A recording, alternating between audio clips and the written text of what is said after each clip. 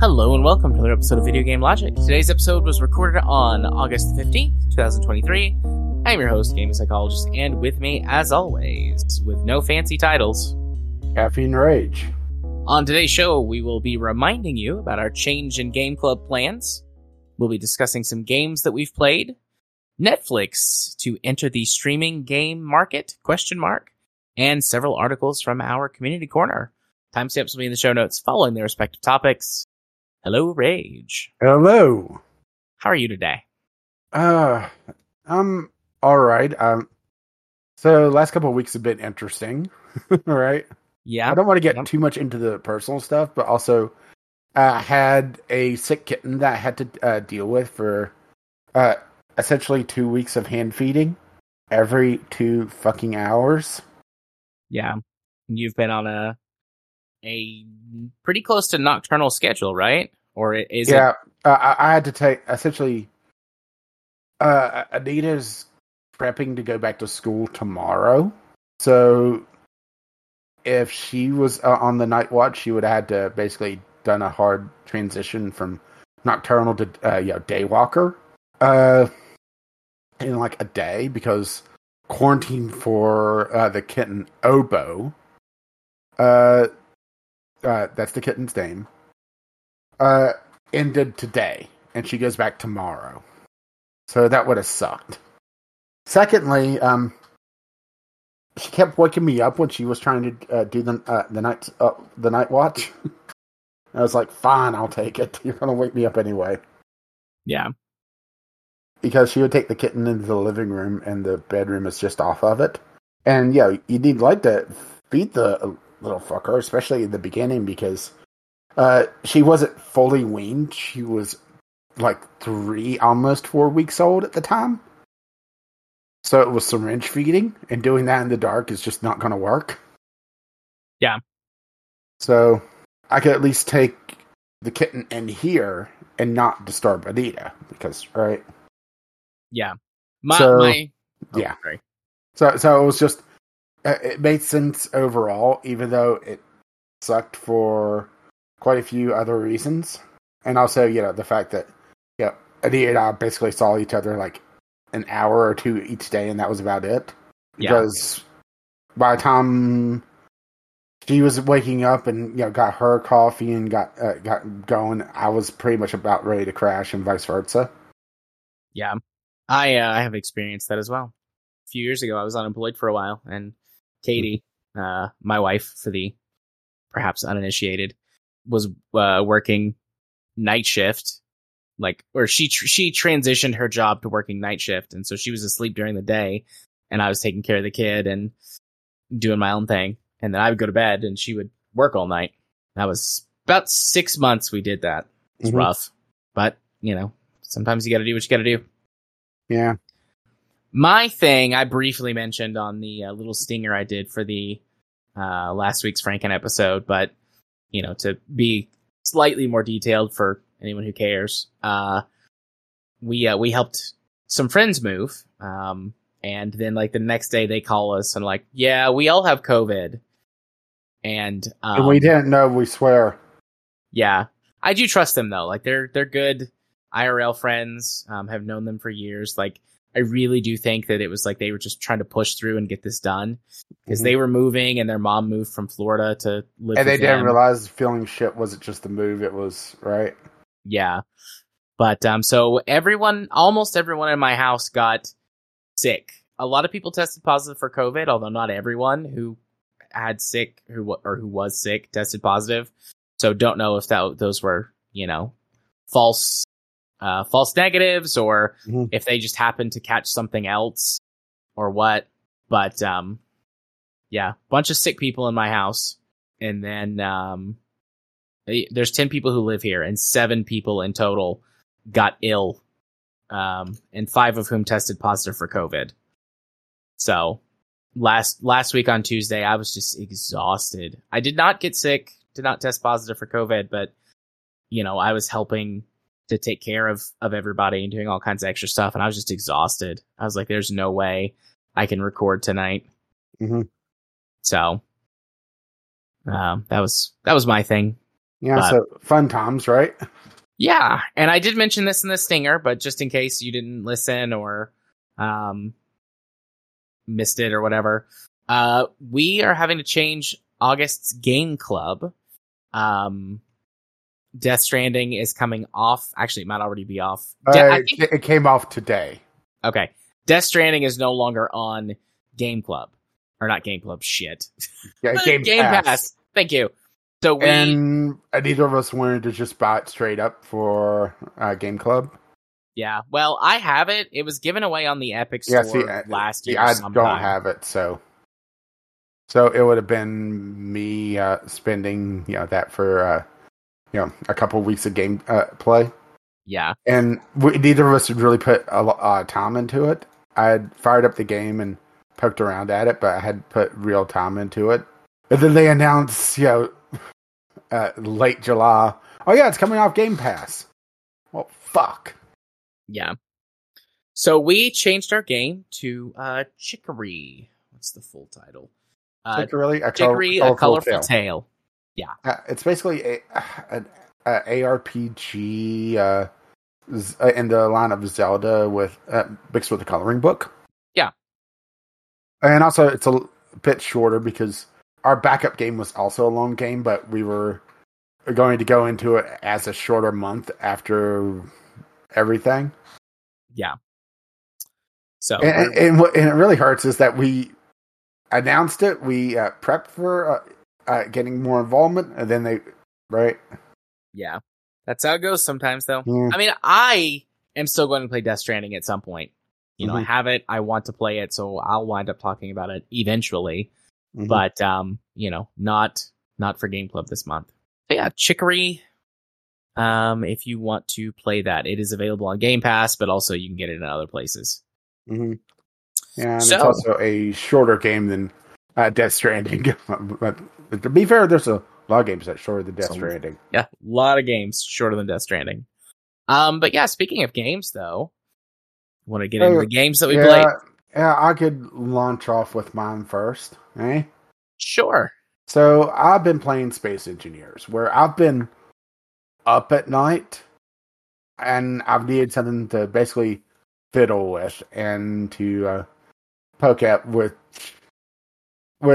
going in, doing something for a bit, be able to step away, spend half an hour jamming a syringe down a kitten's throat until it learned to eat on its own. Which sounds a lot more violent than what it actually was, but still. I needed something to just kind of take my mind off the things and to be able to mess around with.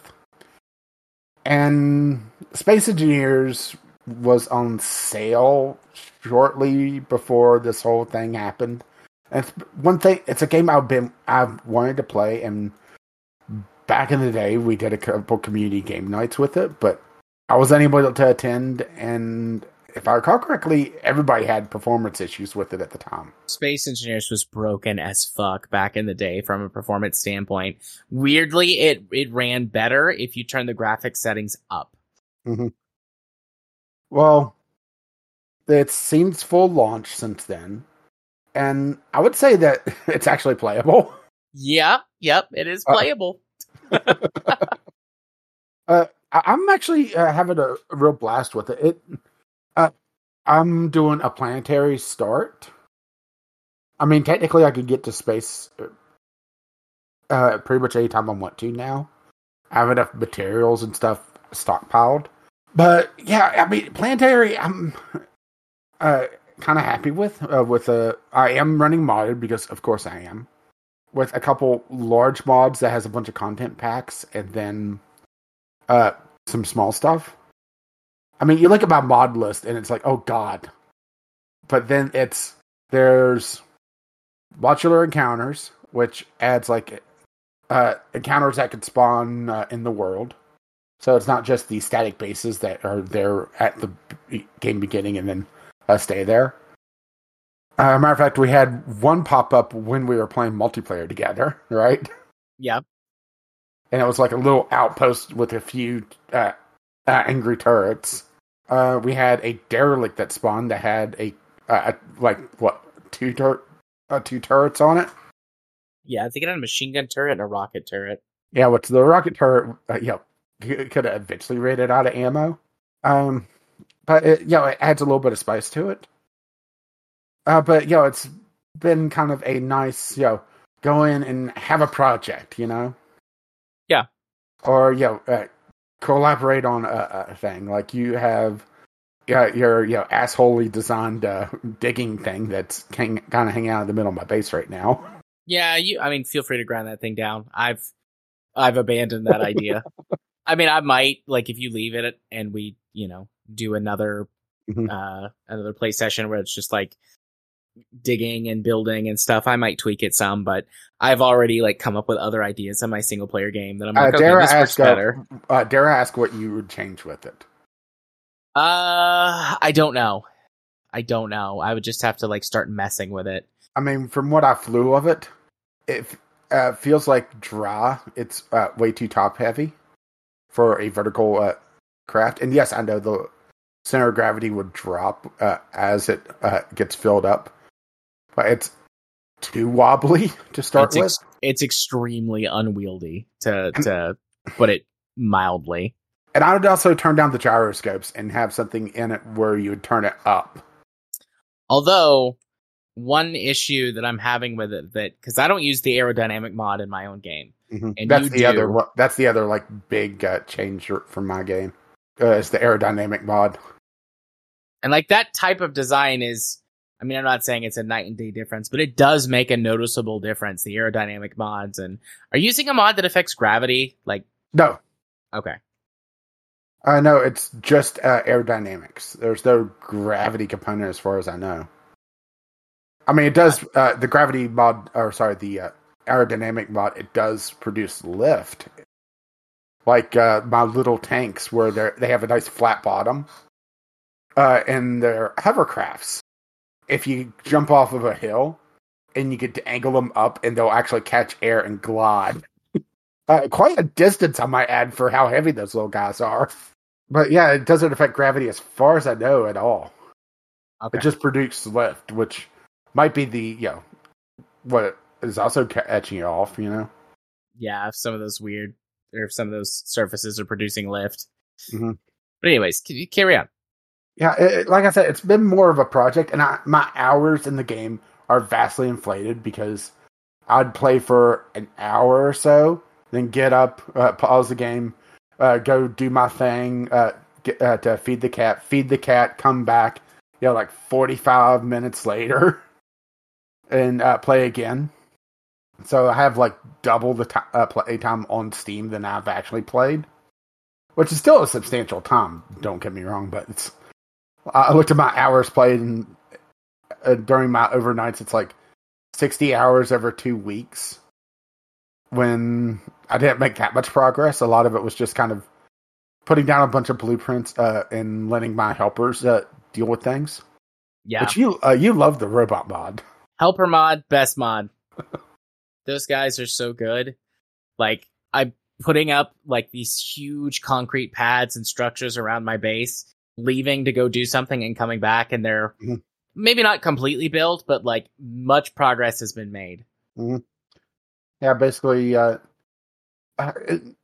don't think I've installed anything that feels cheaty, because that's kind of the other flip side of it, is that there's plenty of mods that are just outright cheat-esque. Like some of the nano machines where it's a floating cloud of particles that'll go around and build things and come back. Yeah. But the helper mod, or the AI bot mod, it will determine a job needed to be done. Go grab materials from the cargo container or whatever junction. It does fudge it a little bit in that it just goes to the cargo network, the conveyor network, and grab something from there, even though there may not be access for that. Then go and build it. And you can actually speed it up by giving them better tools, by the way. Did not know that. Yeah, I'm not sure if I guess you didn't notice that my bots were running around with level 3 welders. No, I haven't looked in their inventories. I thought about it. I thought about giving them better tools, but I was like, because they're just like doing stuff in the background. I don't mind if it's a little bit slower than it could be otherwise. I don't know. I'm not very efficient at Space Engineer, so why should I expect my bots to be efficient? Yeah, it's just it's been one of those things of going off in the background doing things. I got my base I would say half built for what I wanted. Although that's stalled because your digger's in the kind of in the way, so gotta build out for that. Maybe I'll go put it on a nice concrete pad, right? Put it up as an offering to stop the meteor showers. Here, take it. I don't know what it is with my game, but there'll be times that meteor showers will go off multiple times back to back. Don't get me wrong, I love the free resources, but right? Yeah. Trying to think of any other major mods I'm running. I'm looking at the workshop. Let me look at my subscribed list, which is right?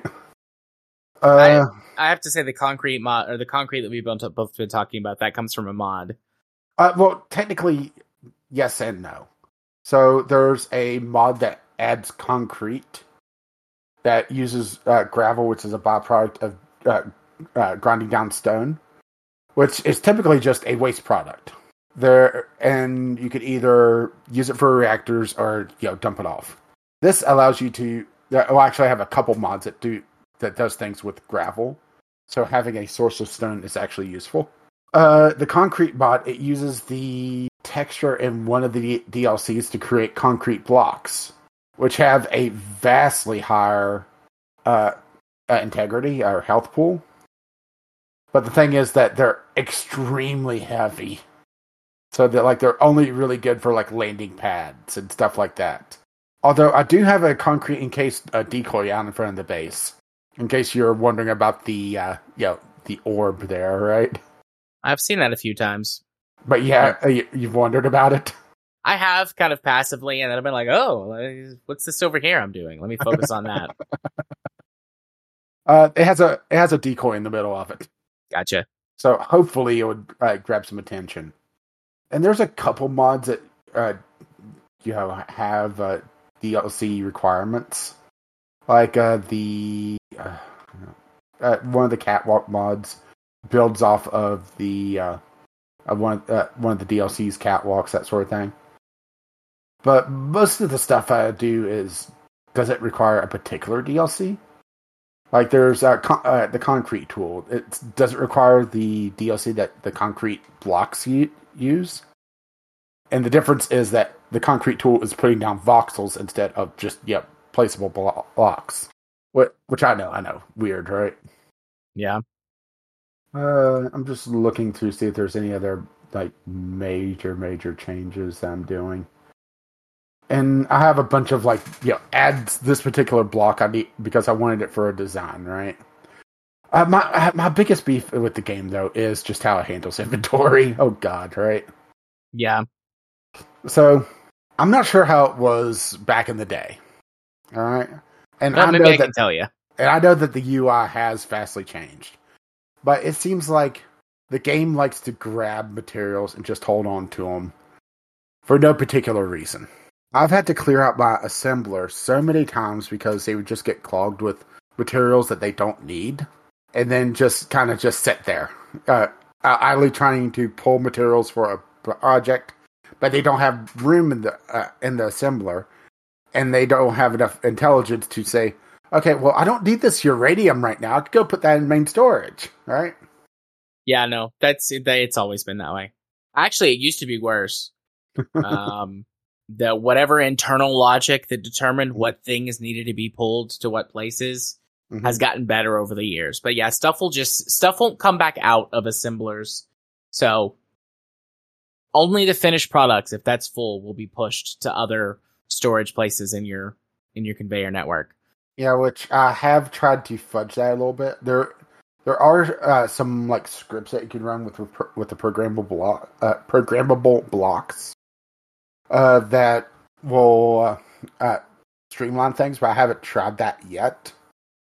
I've been using cargo sorters to basically try to limit what goes where. because I don't know if it's a mod that added like an additional tag to ice, but assemblers kept grabbing ice for whatever reason. And one of my assemblers had like 2/3 of its storage just ice. Just sitting there. Don't know why. I don't know if it was. I have a sorter that essentially the base has like the main like landing pad and a docking ring above it, or like a docking like semicircle that ships could dock to, and there's a cargo sorter that's set to extract ore and ice, because that's kind of the main thing at that phase is just to go mine, come back with a ship full of ore, go mine, come back, and build up your resources. So, yeah, it was good to, not have to manually drag everything out, right? Yeah. But it seemed like it just liked to put it wherever. And, like, the cryo chambers, they were full of shit like that. They were full of, like, girders and superconductors, and because they were considered cargo containers for whatever reason. So the unloader sorter pushed stuff to them. So what I might do is, I'm not sure if disconnecting I've kind of have like a branching system for the cargo network, or conveyor network, where like there's the main feed that comes in and then it branches off to different areas. And the O2 H2 generator and the crowd pods, since I technically keep my game set to multiplayer with friends, so if somebody catches me on, they can join if they really want to. Although I do ask you, don't be a dick. Kyle. Did I say that out loud? Maybe. Anyway, don't be a Kyle. And destroy things. Or at least destroy things on purpose. If there's a tragic accident with a tank driving it because you don't know how hover tanks drive. Although I do think they're fun to drive. Right? Yeah, I was terrified of crashing into stuff, though, and destroying your tank. Like, I knew you could build another one, but, like, it was, it's not mine. It's yours. Well, the tank also has a projector on it with the blueprint set up, so if you could limp it back to the base, the repair printing arm does have enough reach to be able to repair it. That's a feature I don't think you knew about the tanks. I did not. Yeah, they're loaded with projectors and proper blueprints to be able to... Well, they can't self-repair, but they can assist in it, Yeah. I mean, I've been having fun with the game. It's been like, there's nothing going on. I'll fire this up for an hour or two and listen to a podcast in the background and mess with something. I'll dig a hole, right? Love digging a hole. It's a good time. Hey, you were impressed with my hole digging. I was very impressed with your hole digging. Drilling out that mountainside for your hangar bay. Yeah, it's going to be for the mining ships. The Ferret Mark 1 and Mark 2. Maybe the Badger as well. What I'm thinking about doing is on the main base I have have pistons with cargo with connectors on them so that they can adjust to different heights. What I might do is do a second version of that where with the piston themselves, it's also on a piston, so they could go out and adjust to a possible top connector, or have a more freedom of movement, I should say. Yeah, but yeah, it's one of those games that you can kind of get sucked into as well, And I haven't really hit space yet, and that's kind of right. Yeah. Go ahead. Well, space is its own kind of gameplay. It's very different, or at least it used to be. I haven't done a lot of space stuff in the more recent updates. Like in my other single player game that I was doing the last time I talked about this, I had just gotten to space, but I haven't touched that one since I started my new Mars base game. Yeah, how many of the mods that for my game have you stolen? 9 or 10, probably. I was already using the hover tank mod. I got the helper bots, the encounter generator, whatever that one's called. Yeah, modular encounters. Modular encounters. Thank you. Well, you need a couple other packs for that because but it tells you. Yeah, it tells you what's compatible with it and like what you modular need counter what you can systems. use. Yeah. What else did I get? Concrete blocks. The drill that automatically hoovers up resources, the hand drill one. That becomes less of an issue once you start getting vehicles, but like early game, man. Early game. When all you have is the hand drill. Mm-hmm. Unless you do some of the starts that, sort of some of the pre-baked in starts. Yeah, that do start you with vehicles and bases and stuff. Which I don't know which one of the mods does it, but it actually changed the drop pod. So the drop pod that you started with is one that I didn't start with. Because I did it after the fact. Yeah. Which, I don't know which mod does that. Yeah, I don't have it, whatever it is. Because I just started with the normal drop pod. Yeah, I gave you like a little rover that you promptly crashed. Which was really nice, yeah, but it did flip over. C'est la vie. I mean, it's more for, if I had that, I would have probably gotten out of the valley. Because where my base is, it's like this valley that's, actually kind of shady. Right? Yeah. And it goes into a basin that's pretty wide open. So that's part of the reason why I'm building the hangar separately, is that a little bit further out and up the hillside, it catches a lot more sun, so I can build a solar array there to power the hangar base. And it'll be a little bit more safe from drawing too much power, because some of the ships draw a fair amount of power from the main base. Yeah. Like the Vulture has 7 batteries on it. Even though it has the Vulture is my scrapping ship. It has a couple of giant grinders on it. And it's essentially a flying large cargo container. And it has 7 batteries on it. So if it's burned a fair amount of its charge, it'll go back to base and just suck down the power. So having a segregated power system where I could draw from a secondary source that is dedicated for the vehicles and not impact production or even defense, because turrets, right? Right. Is nice, So, yeah. I mean, I've talked about Space Engineers off and on over the years. So, might have just been more little additional comments, but I love Space Engineers. It's a good game. It's kind of interesting to see our different design philosophies, huh? Although I do have a lot more time with that particular game, or game save.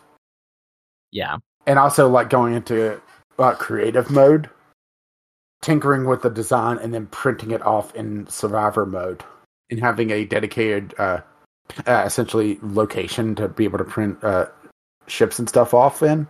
Although, I'm quickly running out of space where I have my printer, so I'm going to have to rebuild that. I might build a more automated one next time. Although I still think the printer arm is rather impressive. Yeah. Really like that printer arm. Gonna copy it and use it, but to make a drill arm instead of a printer arm. I mean, you don't need, it has 4 points of articulation. You probably only need really 2, maybe 3. Well, it's going to have a rotor on the base to allow to turn and maneuver that way. And then I want it to be able to be collapsible so that it can fit nicely on the back of the truck. And then it's going to have at least 2 pistons on it. Yeah, see, the print arm right now has 4. Yeah. I mean, and that's one of the spray packs I installed just for you, by the way. Get over here. Nice. Thank you. One of the more minor add-ons is it basically adds sprays or decals to the game. And I was going to use it to essentially put markings on the landing pad without having to, try to do a large grid to small grid concrete, which I don't think they even have, because the concrete is a little heavy for small grid. So yeah, just put decals on it, and I got a BattleTech decals pack for Shrinky Dinky here. Yep, very very happy for that. Be sticking decals everywhere. I thought I had a My Little Pony one on here somewhere, but I don't see it. Unless it got pulled. But right. There's still BattleTech, right? Absolutely. Oh no, it's in the silly ones. There you go. Enjoy. Nice. Dora the Explorer, My Little Pony, Arby, yeah. Prepare to face Powerpuff Elmo's Girls. Wrath. Yay. Very cool. I like that too. Yeah, and I think I have like 5 different of the DLCs for it.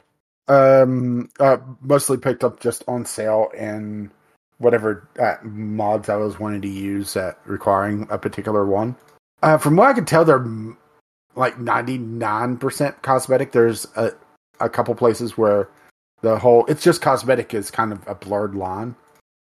Like the Automations DLC. It's the latest one. Well, they're teasing a new one now, but where you can install like ATMs and stores in your bases.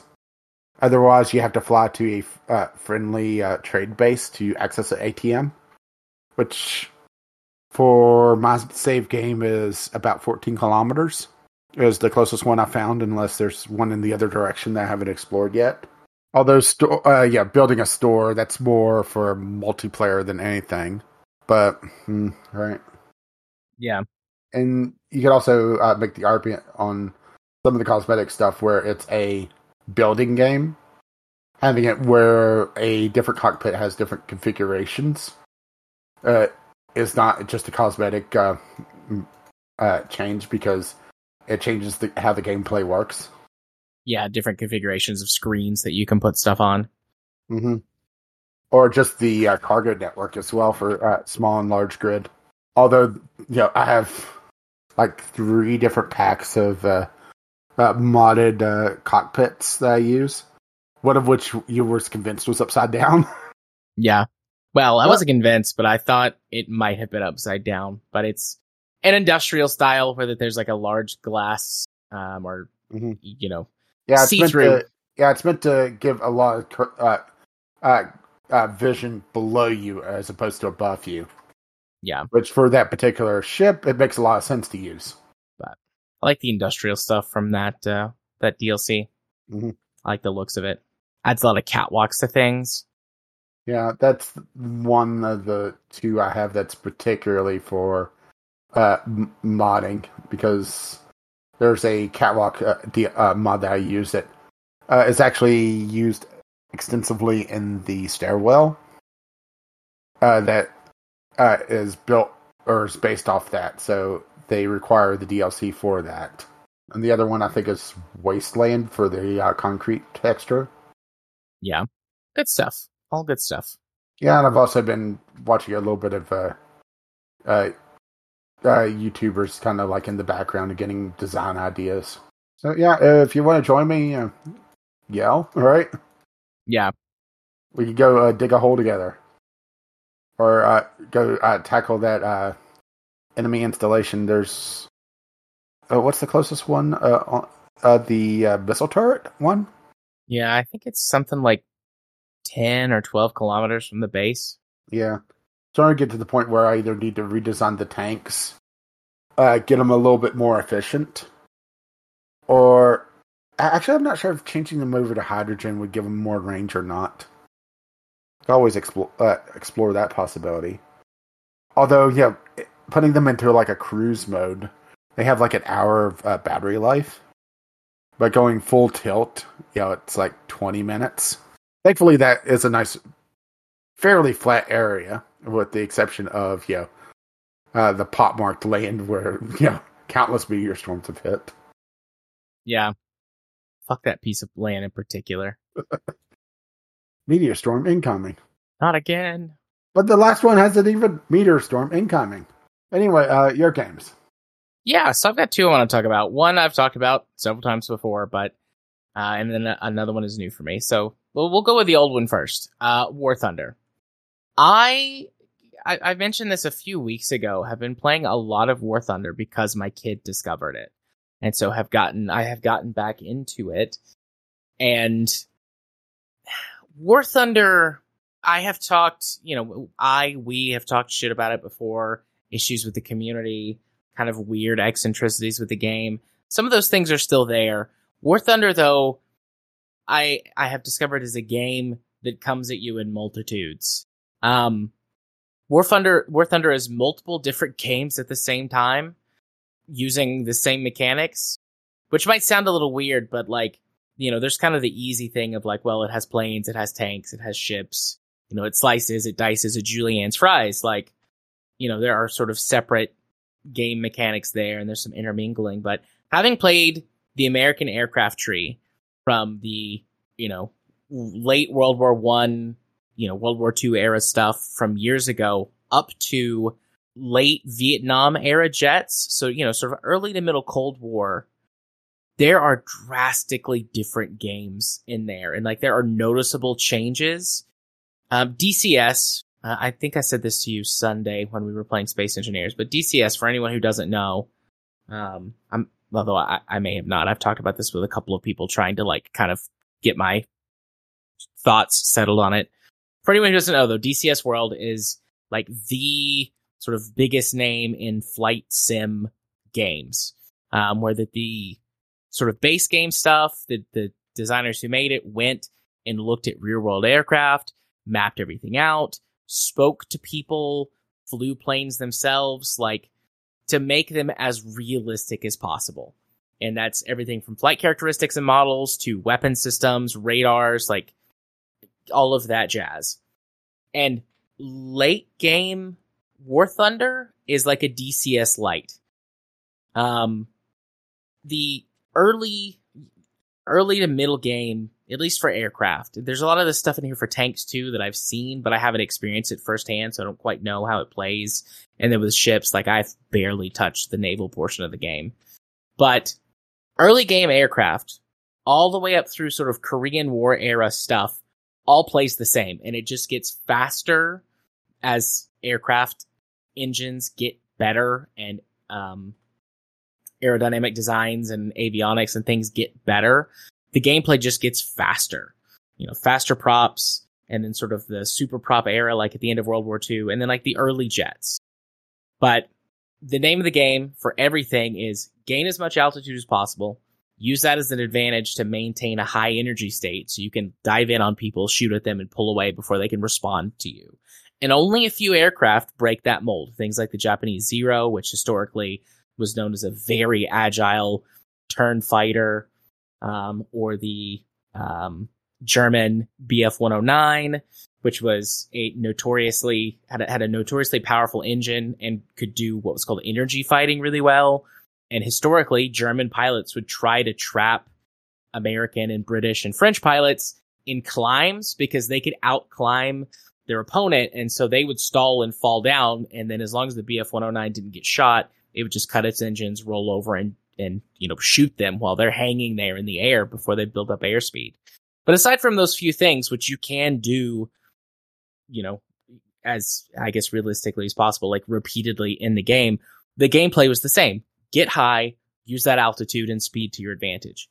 And then when you get into jet, the earlier, not the earliest, but sort of Korean War era jets, things start to change. You get the F-86 Sabre or the MiG-15, two iconic swept wing fighters of that era that had similar flight characteristics but were different. And suddenly altitude doesn't matter as much once you get your speed up because their engines are powerful enough that you can quickly climb up or maneuver around. You don't lose too much airspeed. They get early radar so that you can start using things like radar assisted gun sights. Because in arcade mode, the game uses a much more relaxed flight model and gives you little things like a pipper that shows you where your shots are going to land, and a bomb sight that tells you where your bombs are going to land, and extra rocket guidance and things like that.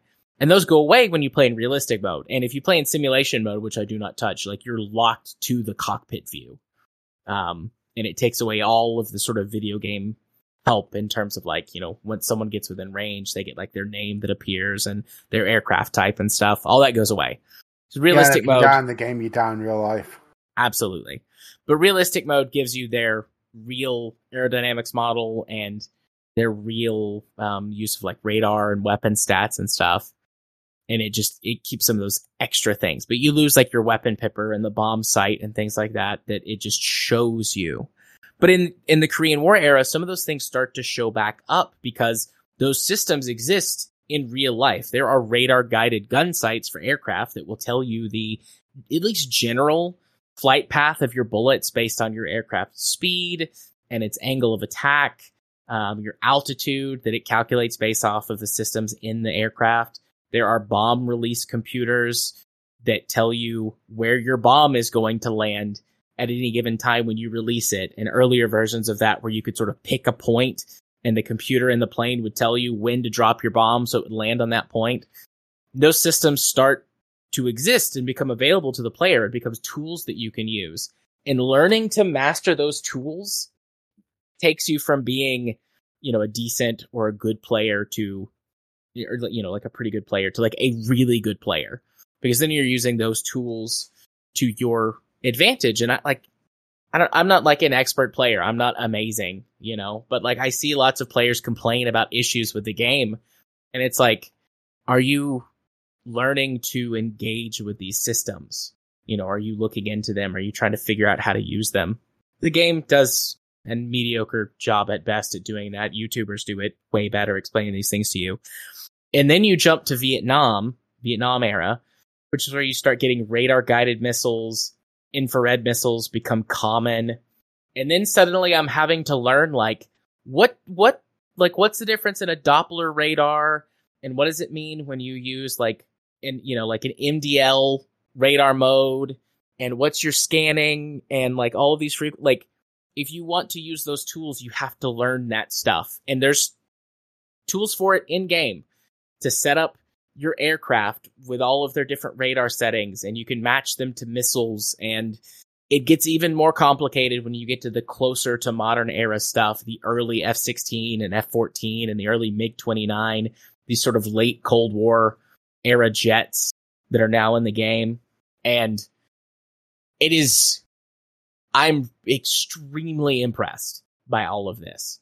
Like War Thunder, like any of these other games, like they want to make money off of you. Right? They want to sell you those, premium vehicles that give you little bonuses, and they want you to become a, pay. Essentially, it's $10 a month if you want to be a premium player or whatever, which does give you a lot of material benefits. The biggest and best thing if you're a premium player is that you don't lose money. Like you might not make money, but you don't lose any because it refunds you if you would go negative at the end of the battle. They want you to do those things. And right now they're running an event where that you can get some free stuff, but you have to grind, unless you're like an amazing player, several hours a day to get the required number of points to do it. But there is instead of, I think what I'm trying to say ultimately is that there are lots of games that try to keep you on that grind treadmill and extract as much money out of you as possible, and they don't give you shit. And the developers of War Thunder, even though they want money 100%, they have some systems in their game that are trying to keep people on that loop of giving them money constantly. They have built a really good game that has some very detailed, as far as I can tell, realistic systems in it. It's not DCS, it's not that complex or complicated, but it's probably the most, aside from DCS, it's the most complex, full-fledged flight simulator game that focuses on military aircraft available today. And to me, that's wild. Yeah, to the point that you have multiple people breaking security clearance to argue, no, this aircraft could actually do this. Yes, it is fucking wild. And there's a whole side to even what I'm talking about now that I have not even tried to learn. Because everything that I'm talking about for doing air-to-air combat also exists for air to ground combat. There are special, laser designators, which are pretty simple and straightforward, but, things for like fire and forget weapons, GPS guidance, TV guided munitions. You can do manual control air to air and air to ground missiles, which I didn't even know those existed for air to air missiles, but it's called manual control line of sight, where that you as the pilot in the plane steer your missile. And I knew those existed for ground combat, but they actually exist for air-to-air combat too, and they're real, and their like development was wild. Like I've gone in so many history tangents because of this, like learning about real-world systems. But I'm like, that seems fake. That seems bullshit. That seems made up. And it's like, no, that was real. Right. Somebody somewhere tried to do that and make it a thing. And then there's tanks. I'm still in the World War II era for tanks. So who knows? But I know that there are like night vision, like things like night vision and flare. It's the heat, the thermal vision, essentially. There are anti-tank missiles. You've got wire-guided missiles. There's explosive reactive armor. There are active countermeasures, which are designed like on tanks and infantry fighting vehicles to shoot down incoming missiles. Those are in the game. Rangefinders, laser guided tank. Let's see. What is it called? It's like a laser guidance system where that on the tank commander could put like a laser designator on a target, and the tank turret will follow that laser automatically, and it'll calculate your range to target and adjust itself to hit where the laser's pointing. Wild. Anyways, I'm just very impressed by how much effort they have put into this to make it as real as it is. Very cool stuff. 2 thumbs up. I have paid for some premium time because I'm like invested. I'm in it. So I have been going down my own separate rabbit hole, aside from playing with my kid, which is a lot of fun. We play a lot of arcade stuff because he's not quite there yet. Just hang out. I'll do just about anything with my kid. I love that my kid likes to play video games with me. I'm sure that will change when he's a teenager. He won't want to do anything with me, and that's fine. But I'm soaking up. Yeah, that's how it is with my niece right now. Whenever she's over here, it's, on the phone, on TikTok. Yeah. So the other game that I've been playing was also a result of my kid wanting to play this game, which is Raft. Raft, I don't actually know when Raft came out. Hang on, let me go look at this. I've known about 2 ago. I know it was out in early access for quite a while.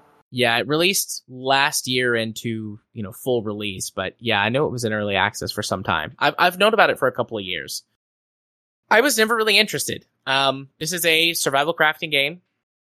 It's kind of Waterworld-esque. The world is flooded. You're on a raft, and you've got to survive. And you start on just like a 4x4 square raft. You've got this little like hook tool on a rope that you throw out to collect junk in the ocean. And there is an infinitely respawning shark that over time attacks your raft and tries to destroy it. And you can, fight the shark, kill him, harvest resources from him, but he respawns. Yeah, but the thing is, you could essentially build a perimeter around your ship, can't you? So you can do that, and that's currently what I'm doing, but I'll get to that in a second. So that's the basis of the game. There has been apparently a lot of stuff added since I, first heard of it. There is a story. You're being sent out as like an explorer. You're trying to find out why the Earth flooded and if there are any remaining settlements out there. And you've got sort of a research journal that you're supposed to be filling in. There's a progression system, as these crafting games often have. And you are trying to be able to research and then ultimately craft like a radio transceiver and a GPS locator so that you can find the objects, whatever the objects are. We haven't gotten that far yet. And you kind of go from there. It's got sort of the progression of you start out with just wood and plastic refuse, and you can build up into a more and more sort of, your thing always distinctly looks like a raft, but you can build it into something that's made more out of metal, as opposed to junk. And there's a lot of decoration in the game. You can do a lot of stuff with your raft. You can build it, simple or complex. There's a bunch of different tools for building vertically as well as horizontally. The larger you build your raft, the more sort of sails you need to push it around on the ocean. Otherwise, you just kind of go where the current takes you.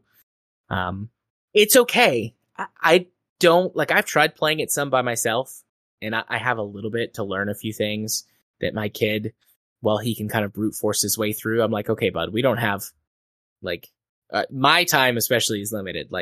So if we're going to do this, let's make progress on it. But for me, this is just kind of a bog standard survival crafting game. The unique gimmick I find annoying. I wish the shark could just be permanently killed.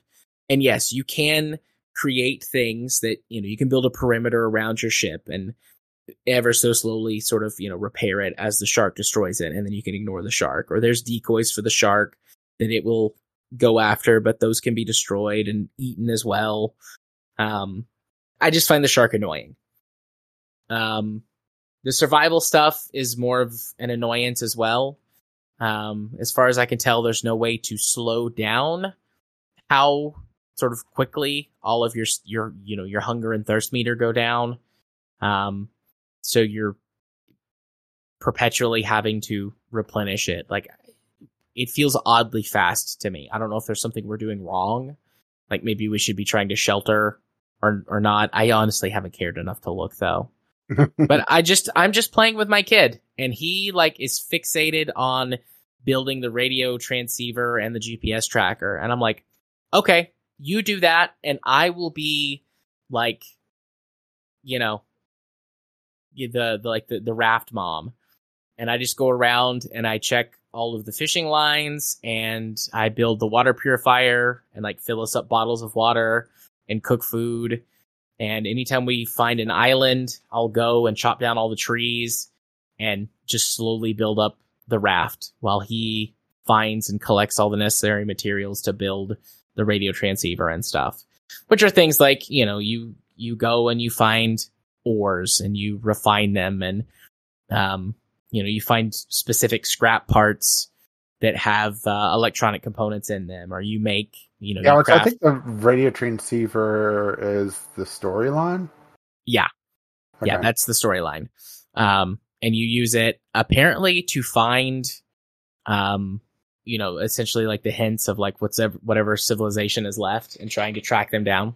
It's not a bad game for someone who likes the gimmick, or who would really like sort of the pretty in-depth, decorative and sort of creative aspects of the crafting system. You really can do a lot with it.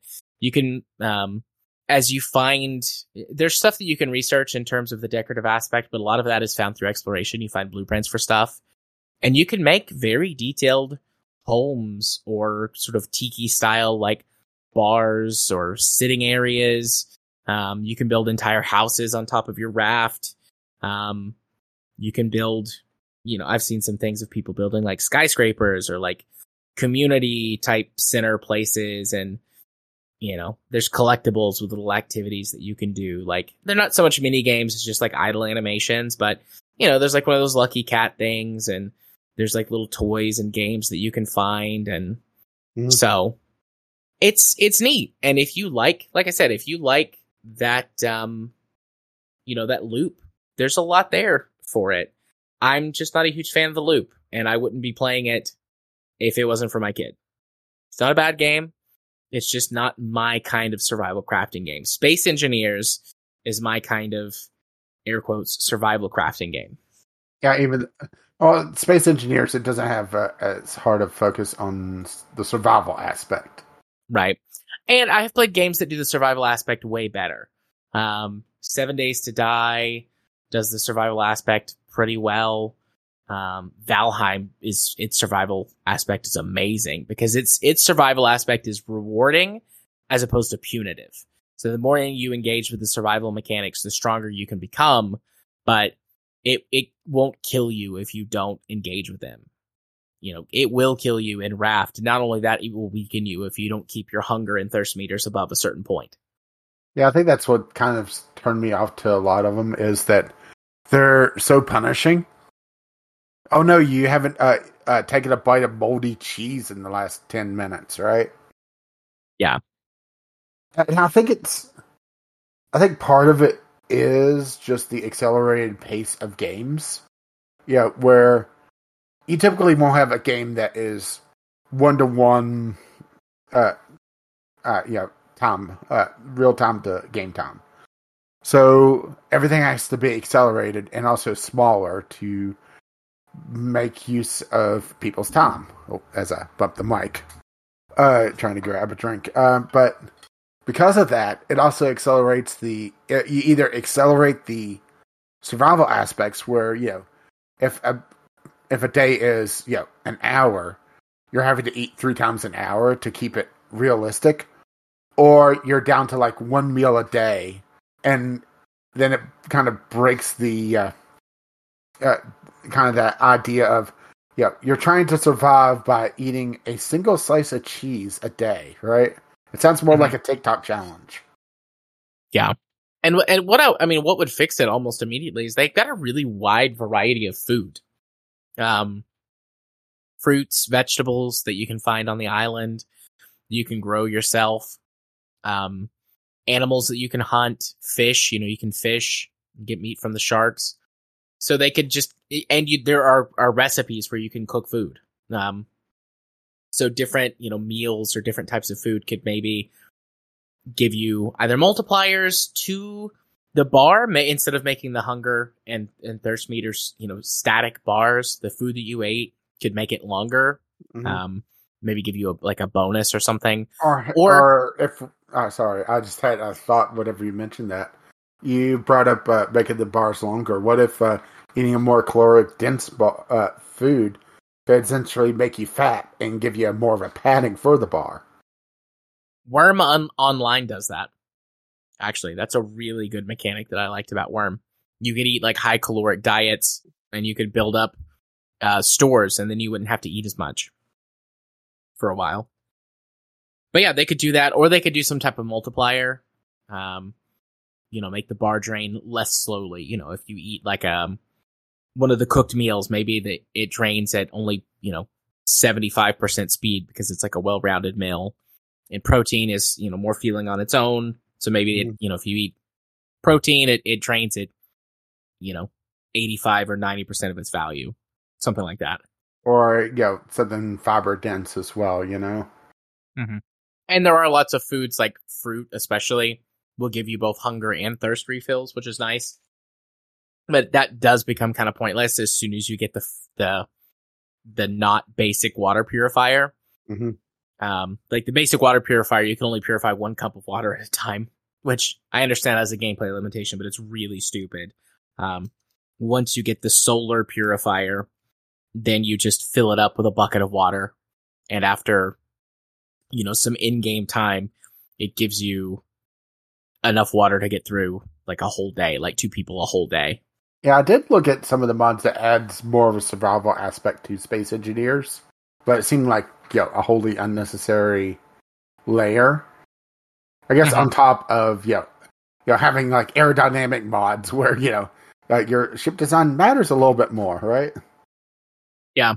Where I'm trying to find a more aerodynamic turret to put on top of my tank. But yeah, go ahead. The survival aspects of Space Engineers are primarily around, not dying and then oxygen, which in space or on one of the alien worlds that don't have breathable atmospheres can be a little bit of a problem if you don't manage it. But it is a problem that you can solve and will only require minor sort of maintenance from you. So, yeah, those are the 2 games I played. I guess the other kind of way to do survival that I would enjoy is something that you could put a lot of effort into at the beginning and have its reward later on. Sort of like a farm. Yeah. Thinking about it, because having establishing like your base and then building up like a farm or something that's not full on self-sustaining, but something that after the initial investment is less needs less to keep going, so you can focus more on the exploration aspect of it, which I haven't really seen a lot of survival games do that. I mean, I know Project Zomboid has a farming mod for it, and they're talking about adding it to the game. So there is that, if I recall Project correctly. Zomboid has farming in the game by default. Okay, I can't remember if they I know I saw a farming mod for it. I can't remember if it added to it or expanded to it, or if farming was in the game or they were talking about it. So yeah, that's like one of the outliers where you can like build up your base and have it be semi self-sustaining after a while. Yeah, I mean, farming in Project Zomboid is the only way to survive long term. Mm-hmm. You will eventually, unless you turn on by default, resources don't regenerate. So you will eventually use up the entire map of stuff. Food stuff. So. Which feels also a little unrealistic, right? Using up everything as one person. I mean, you would have to survive years in game for that to happen. Yeah, whenever they're counting off days, like a month, right? Yeah. Project Zomboid. Can't wait till we do that one together. Yeah. Yeah, I'm kind of wanting for it to be, a couple more major patches before really tackling that one for Game Club. So, yeah, now I'm going to see if there's been an update to it lately. Because I haven't really looked at it. There have been. They're working their way through the big updates that are adding animal stuff. Yeah, which would add the possibility of hunting, right? Yeah, there have been mods that have done hunting before, and there's kind of hunting. I mean, there's trapping, which is a type of hunting, but that's the only hunting that exists in game or did exist. Yeah, I kind of just want Project Zomboid to be more complete, so we don't have to come back to it later. You know? Yeah. So let's move on. Let's try to get through our news topics. We started. We fired up our recording at 10 like we often do, or a little after 10, and then we talked for a while, which we often do. So we didn't actually start the recording proper until 10:30, and it's already 11:30. So let's move into our news topics and see. Like, I'm okay. I'm starting to lose a little steam, but I'm not like sitting here like falling asleep. I mean, if we need to save community stuff for later on, or pick out the big one and then hit the others later, we can. Okay. We'll see. Do a game streaming service on the horizon possibility. Netflix launching a game controller app with game streaming on TV and possibly PC gaming later on. So yeah, Netflix is a bit of an odd choice, mostly because Netflix has games, but it seems like nobody realizes they have games. You know? Yeah. And a majority of Netflix's games... Oh, okay, I shouldn't... That's being a little unfair. Netflix has a weird assortment of games. Have you... when was the last time you looked through them? Oh, God. Forever. I couldn't tell you. More than a year. But before we started, I looked through them, and there's a strange assortment between games that I could see wanting to play long-term on a big screen, and then others that are, why would I even have that on my phone? Right? And I am assuming that this is going to be the same library as their game download service that they have right now. So, to give you an example of this, they have their Stranger Things game, which is supposedly a lot more like one of the older Telltale games. 12 minutes. And they have Solitaire. Right?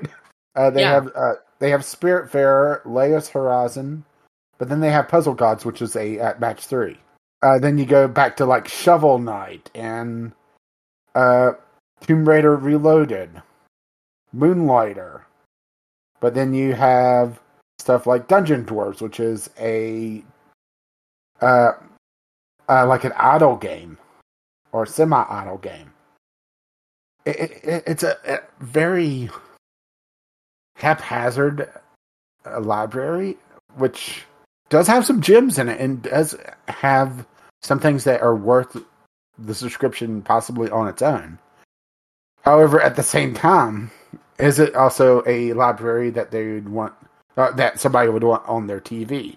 Because I'm just thinking of the Ouya whenever I'm thinking of mobile games on a television. You know? Do we know what the stats are on how many people actually play their games? Have they ever released those? I don't know, actually.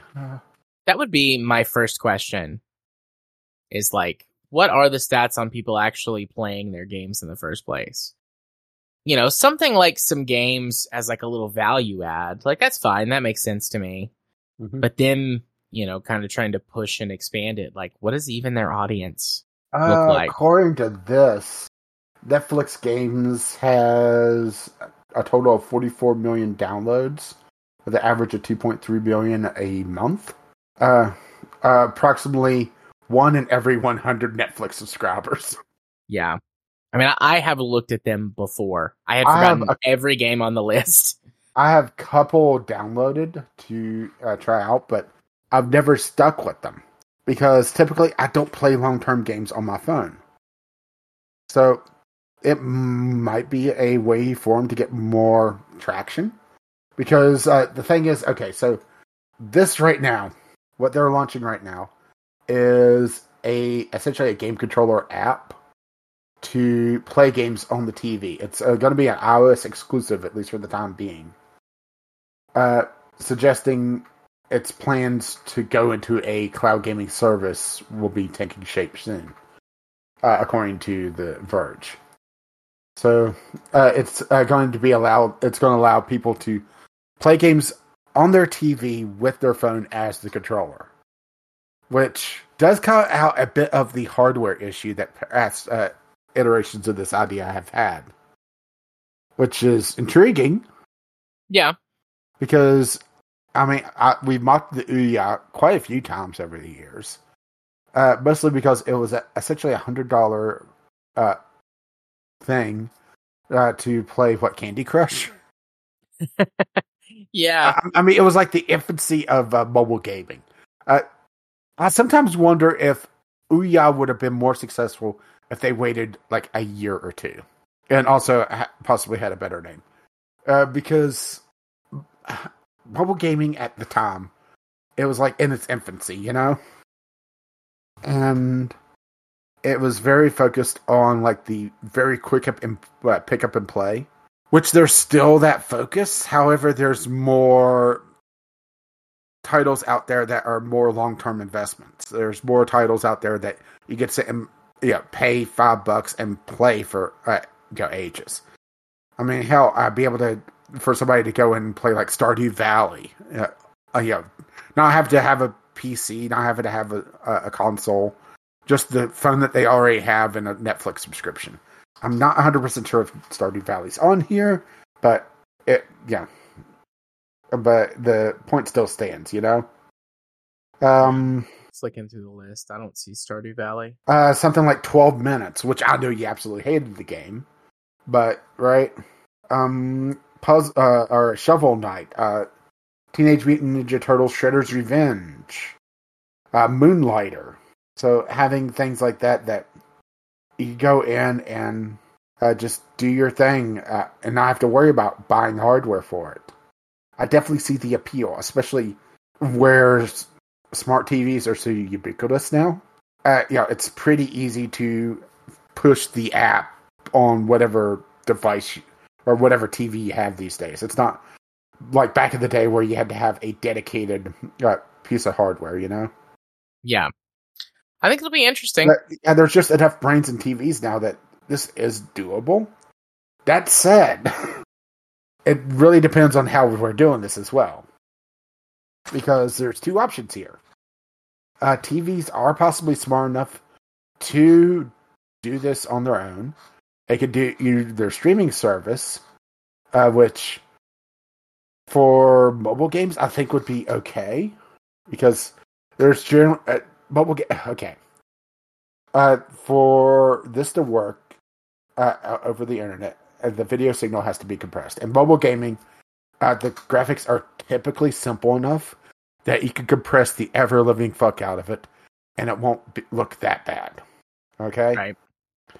For modern AAA games, you can't get away with that much compression. I remember trying out Luna on one of Amazon's 3 months that uh, uh, uh, Amazon Prime has whenever they cycle their games 4 Luna titles that you could try out.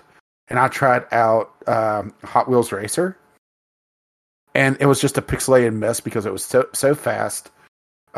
I'm not sure of the math behind it, but there's something about compression algorithms that absolutely hate the color red if you're not very careful with them.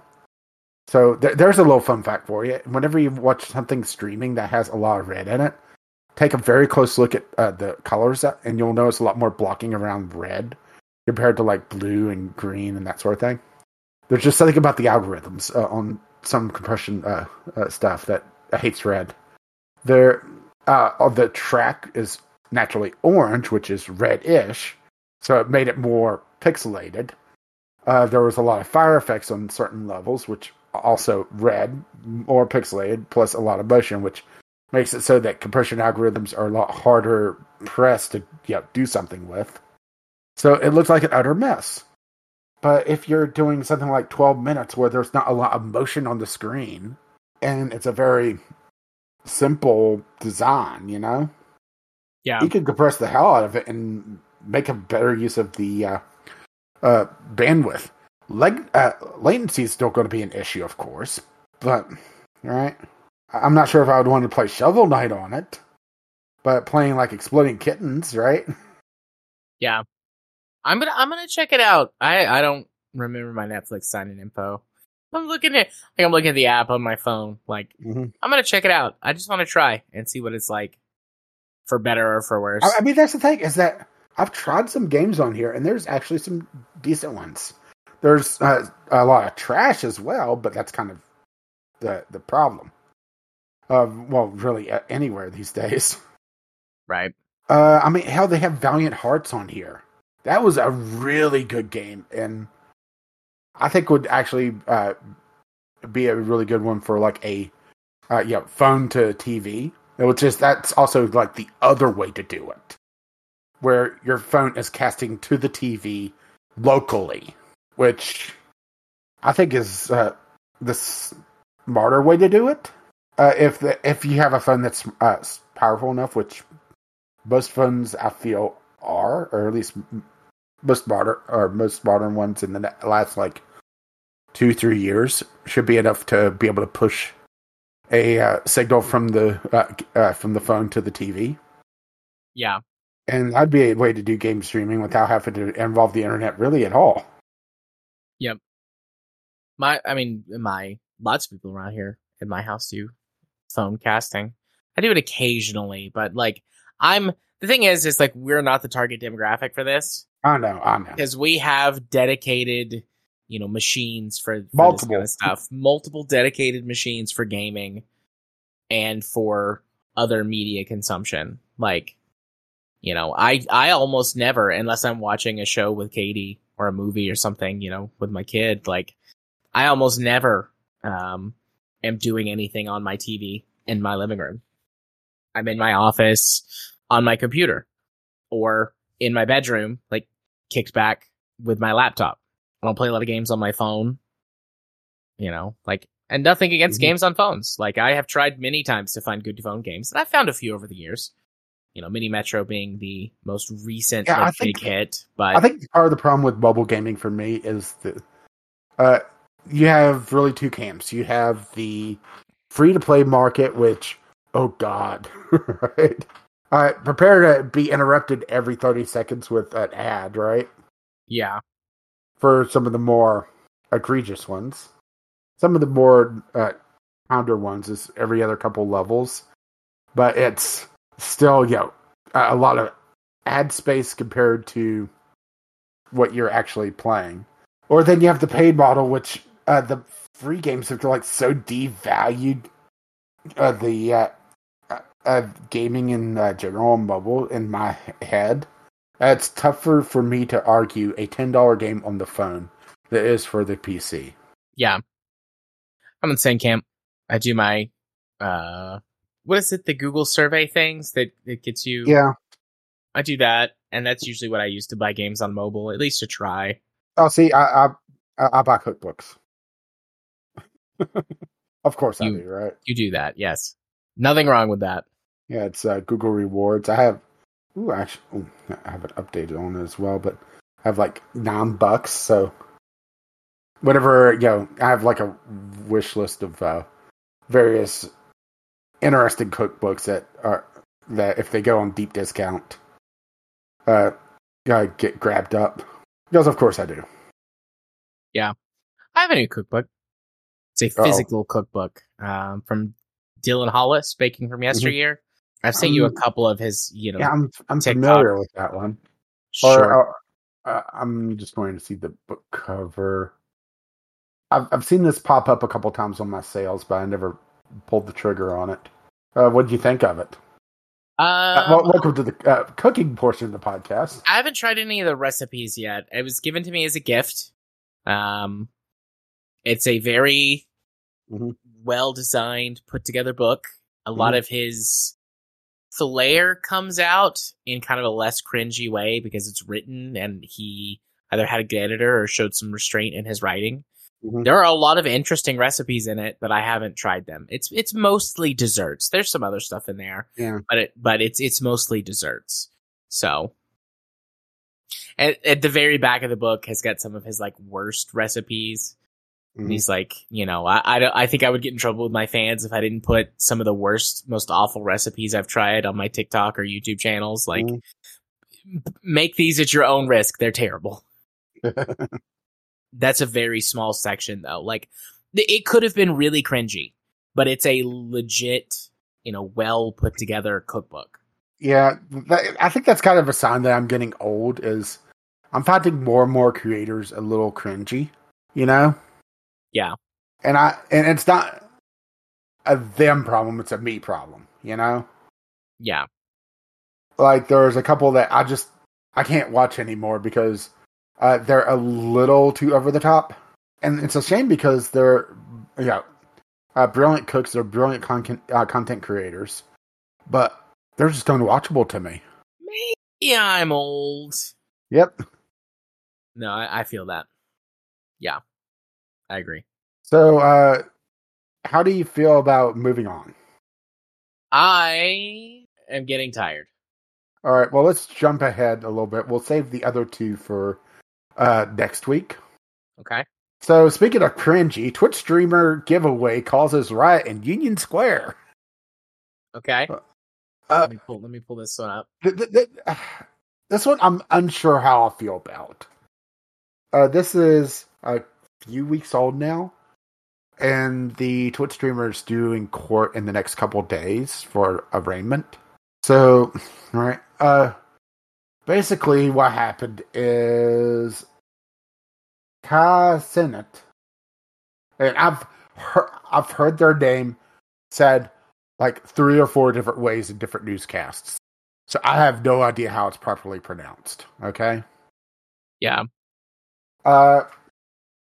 Which he has a following on YouTube, on Instagram, on Twitch, which ballpark about 5 million subscribers on each platform, average.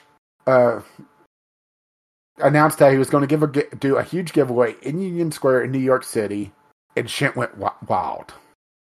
Basically, people showed up and started rioting before the giveaway even began. And I've never heard any info on if they were actually going to do a giveaway or if it was like a prank. And I think that's going to be a big thing on just how lenient the law enforcement may be with them. Because they didn't clear it with the law enforcement. They didn't, they didn't acquire the proper permits and everything to gather. Yeah, which I know that we have the whole, but my constitutional rights. But it also, you're causing a scene with several thousand people possibly showing up. I think that I don't want to attribute malice to this just yet. Yeah. So I'm thinking that he got really big really quickly because that seems to be what happened. He's young too, right? Yeah. And wanted to do a giveaway. it got way in over his head. Yeah. Like, I never heard of this guy before this incident. So I agree with you. I hope that this was just like a guy who got really popular, who genuinely wanted to do something cool for his followers.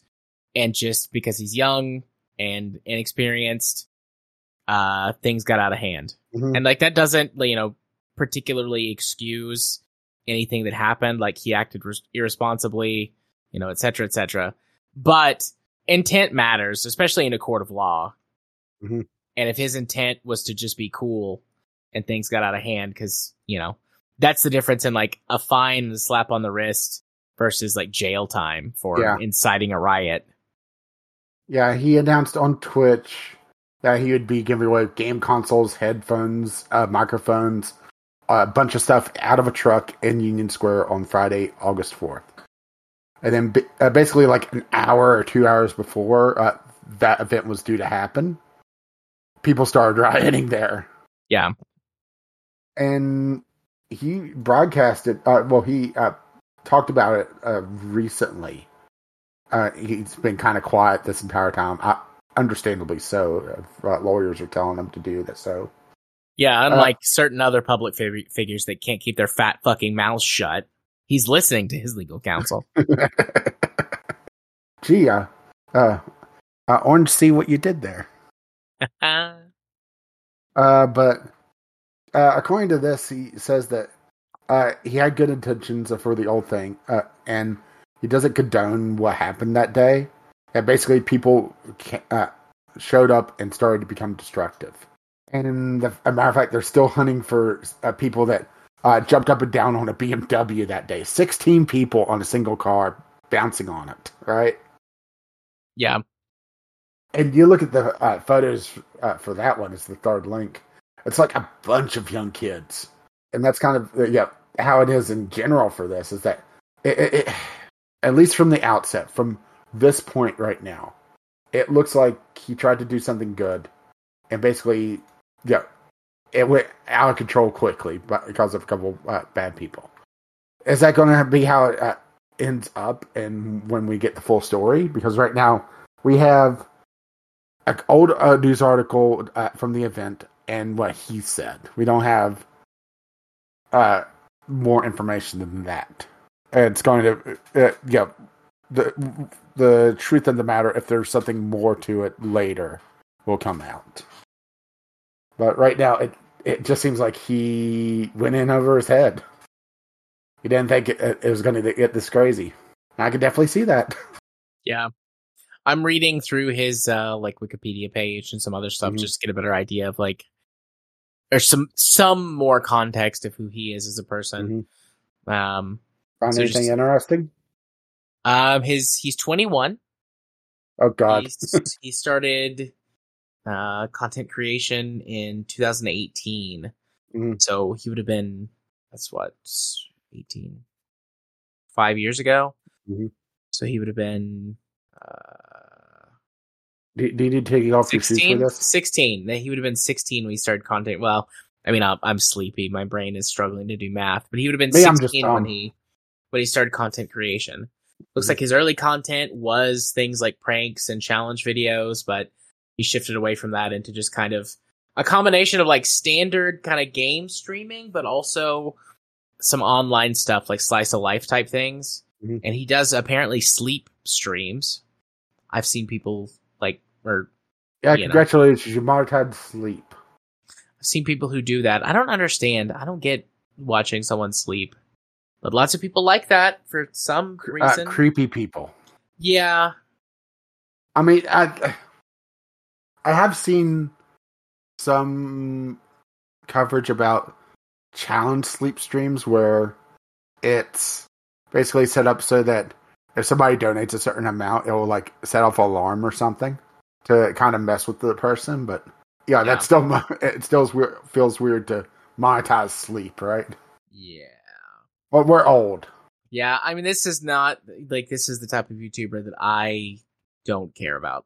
I mean, he does lots of reaction style content, challenges, some slice of life stuff, kind of that weird I mean, this is just a quick glance, but like, there's some stuff on here that feels very much like the kind of Mr. Beast type videos before Mr. Beast became like as rich and prolific as he is now. But he used to do all this weird. I still don't get Mr. Beast. I don't either. How he does it, you know. I'm in the camp where that I think overall Mr. Beast is not a good person. That's making up for something, right? Yeah, I mean it's. Or we've been a little jaded by the whole Musk thing going on. Oh, I'm very jaded about wealth in general, but wealthy people. But like he's in the same kind of trap of like this idea of like, well, he's gonna be like a rich, altruistic person, and like he does. That's altruistic doesn't get that rich. One, yes, but two, it's like, okay, if you truly wanted to be an altruistic person, then you would use your tens or hundreds of millions of dollars to enact real change by funding people to go into politics that are going not suing kitchens that are trying to sell knockoffs of your bullshit hamburgers. Exactly. And like, this idea of like, well, because people will always say stuff like, well, he did X, Y, or Z thing, like the thing where he paid for a bunch of people to get surgeries that could restore their vision because they had become blind, but through like, they didn't have access to healthcare, and so they couldn't get their like cataracts removed or get minor things taken care of that resulted in them having diminished or technically removed sight, but it could be fixed. He paid for that. He does donate money to like charities and stuff, but it's like, listen, if you really wanted to be an altruist, you would put all of this financial gain to real work, putting pressure on the levers of power. But he doesn't. He behaves like every other, rich kind of philanthropist type person in sort of that stage one philanthropy. I mean, the next thing, unless he has one already, like, again, I don't follow Mr. A giant cave and a flying rodent for Simple? Yes. But also, he'll start his own foundation for something, like the Bill and Melinda Gates Foundation. Like, the rich people that want you to think that they're good people, but no one can become that wealthy without taking advantage of others. Like, and that's to put it kind of mildly.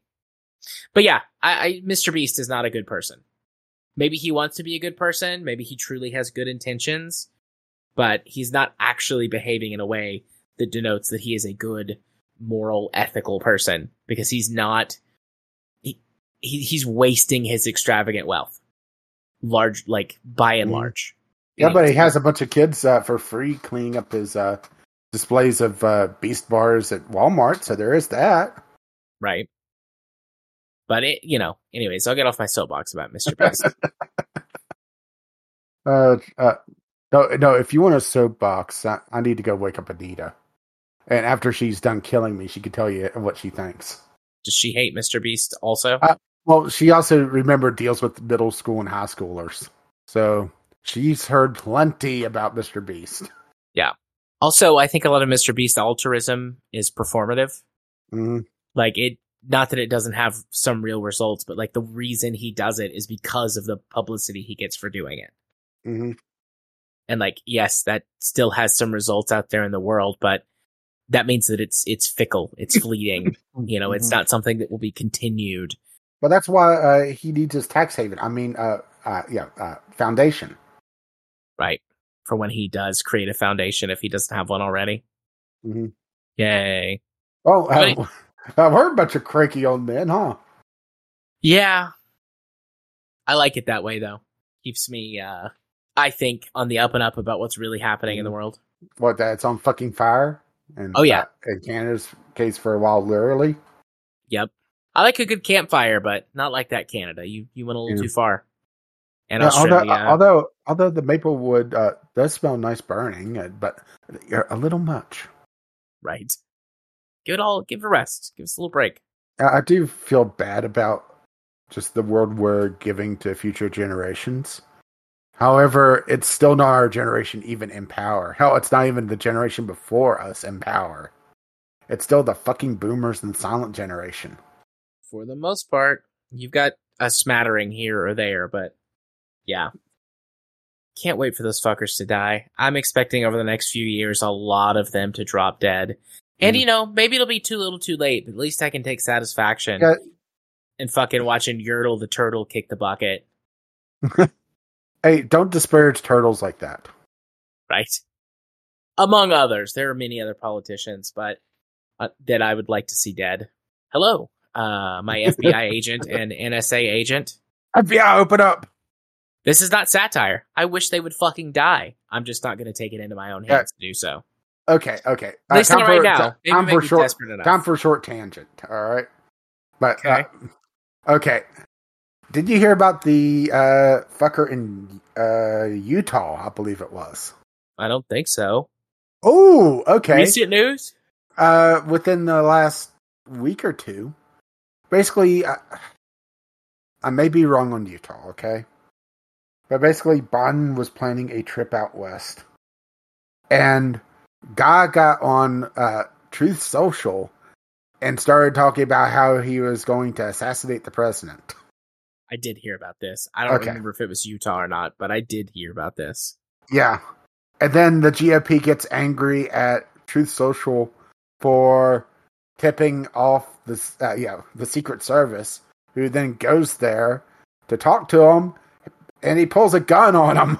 And, well, it's one less red voter now. Yeah. It's just, there's this hypocrisy that kind of gets me with some of these guys that, respect the office, even if you don't agree with them.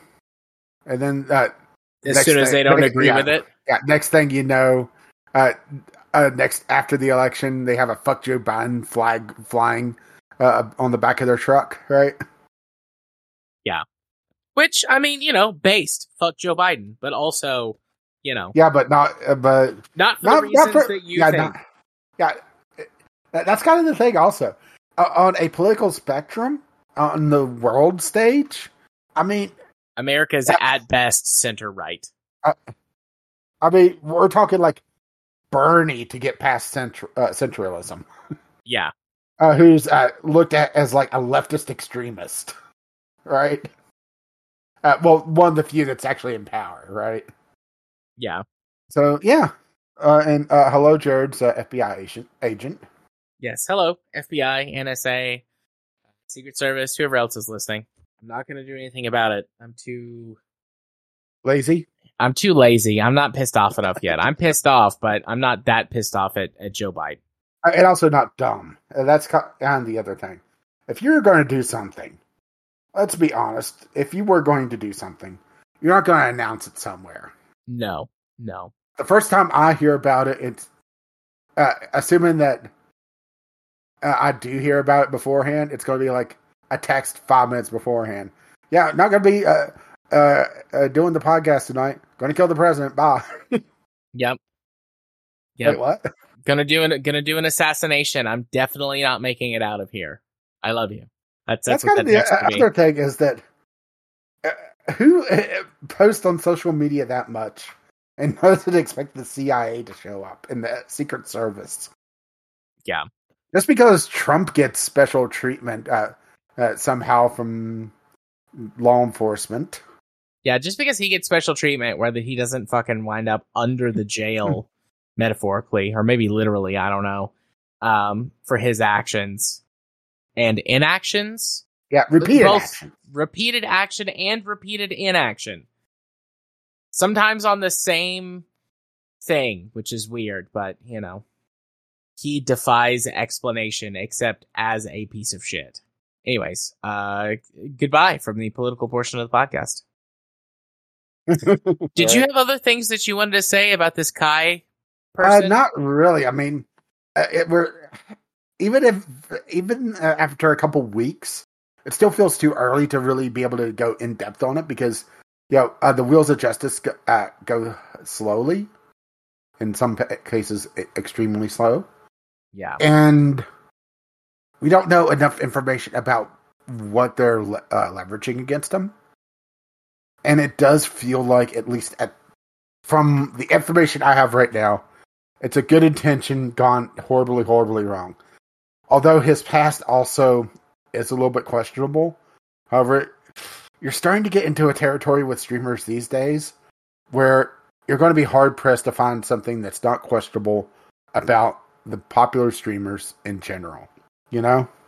Yeah, I do know. Most popular streamers are younger. Not all of them, but most of them. Mm-hmm. And young people, they do dumb things. Yeah, that's one thing I'm kind of thankful for, is that my dumb things were not recorded on the internet. Yeah. Amen. Praise, that's one thing praise the tech gods. Praise atheismo. That's one thing I've tried to impress on my niece, is that, yeah, don't be stupid online, because that will follow you. Yep. So, yeah. It will indeed. All right. Well, hey, Rage, why don't you hit him with them socials? Well, I've been Caffeine Rage.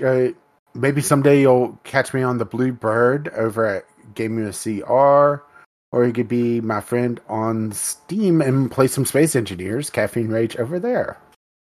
And you've been? I've been me. I've been Jared.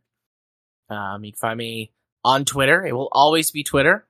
Fuck Elon Musk for calling it X. You'll find me on Twitter at JMA4707. I don't care about corporate identities. I care about people identities, but not corporate ones. But don't you realize that people and corporations, they're the same thing? Right. I'm just waiting for some Supreme Court case that gives corporations outright power to vote on the behalf of their employees at this point. Yeah. But, anyways, so that's dystopian as fuck. Yes. You can find me on Twitter. You can find me, obviously on our Discord server if you come join that. You send me a smoke signal. Be my friend on Steam, jarthur4707. Yeah, you know. We're taking a break from streaming stuff. Like, well, I say we. The person who does the streaming of when we do play tabletop games and they do stream it. Taking a break from that. He got a new job. Some other stuff going on, so that's probably not happening for a while. But if you want to see the archive of our Vampire the Masquerade campaign, twitch.tv/runicarts. I don't remember his YouTube channel. There's a link to it there. If you want to watch it. Of you being an utter bastard. And also the character you play being an utter bastard. I was running the game, so I was playing all of the characters, and many of them were utter bastards. Not all of them, but most of them. It's one of my jams. But yeah, that's it for me. And which brings us back to us. So if you wish to contact us, you can do so at vglpodcast@gmail.com. Your letters, voicemails, game-related topics, your smoke signals. You could tweet us at VGL Podcast on the Twitter. Our lovely, lovely patrons can you can find more about that over at patreon.com/VGL Podcast, which our lovely patrons have also covered for our Podbean account, which vglpodcast.podbean.com, which has the show notes, link to the Discord, which you could also drop stuff there. Or if you just to spread the love, you can find us on your podcatcher of choice. Our intro and outro music is on the ground by Kim McLeod. You can find his stuff over at incompetech.com. Unless that is also burned to the ground, because, right? Right. Yeah. And as always, as this lovely music starts to roll across my voice. Bye-bye now. See ya. Bye-bye.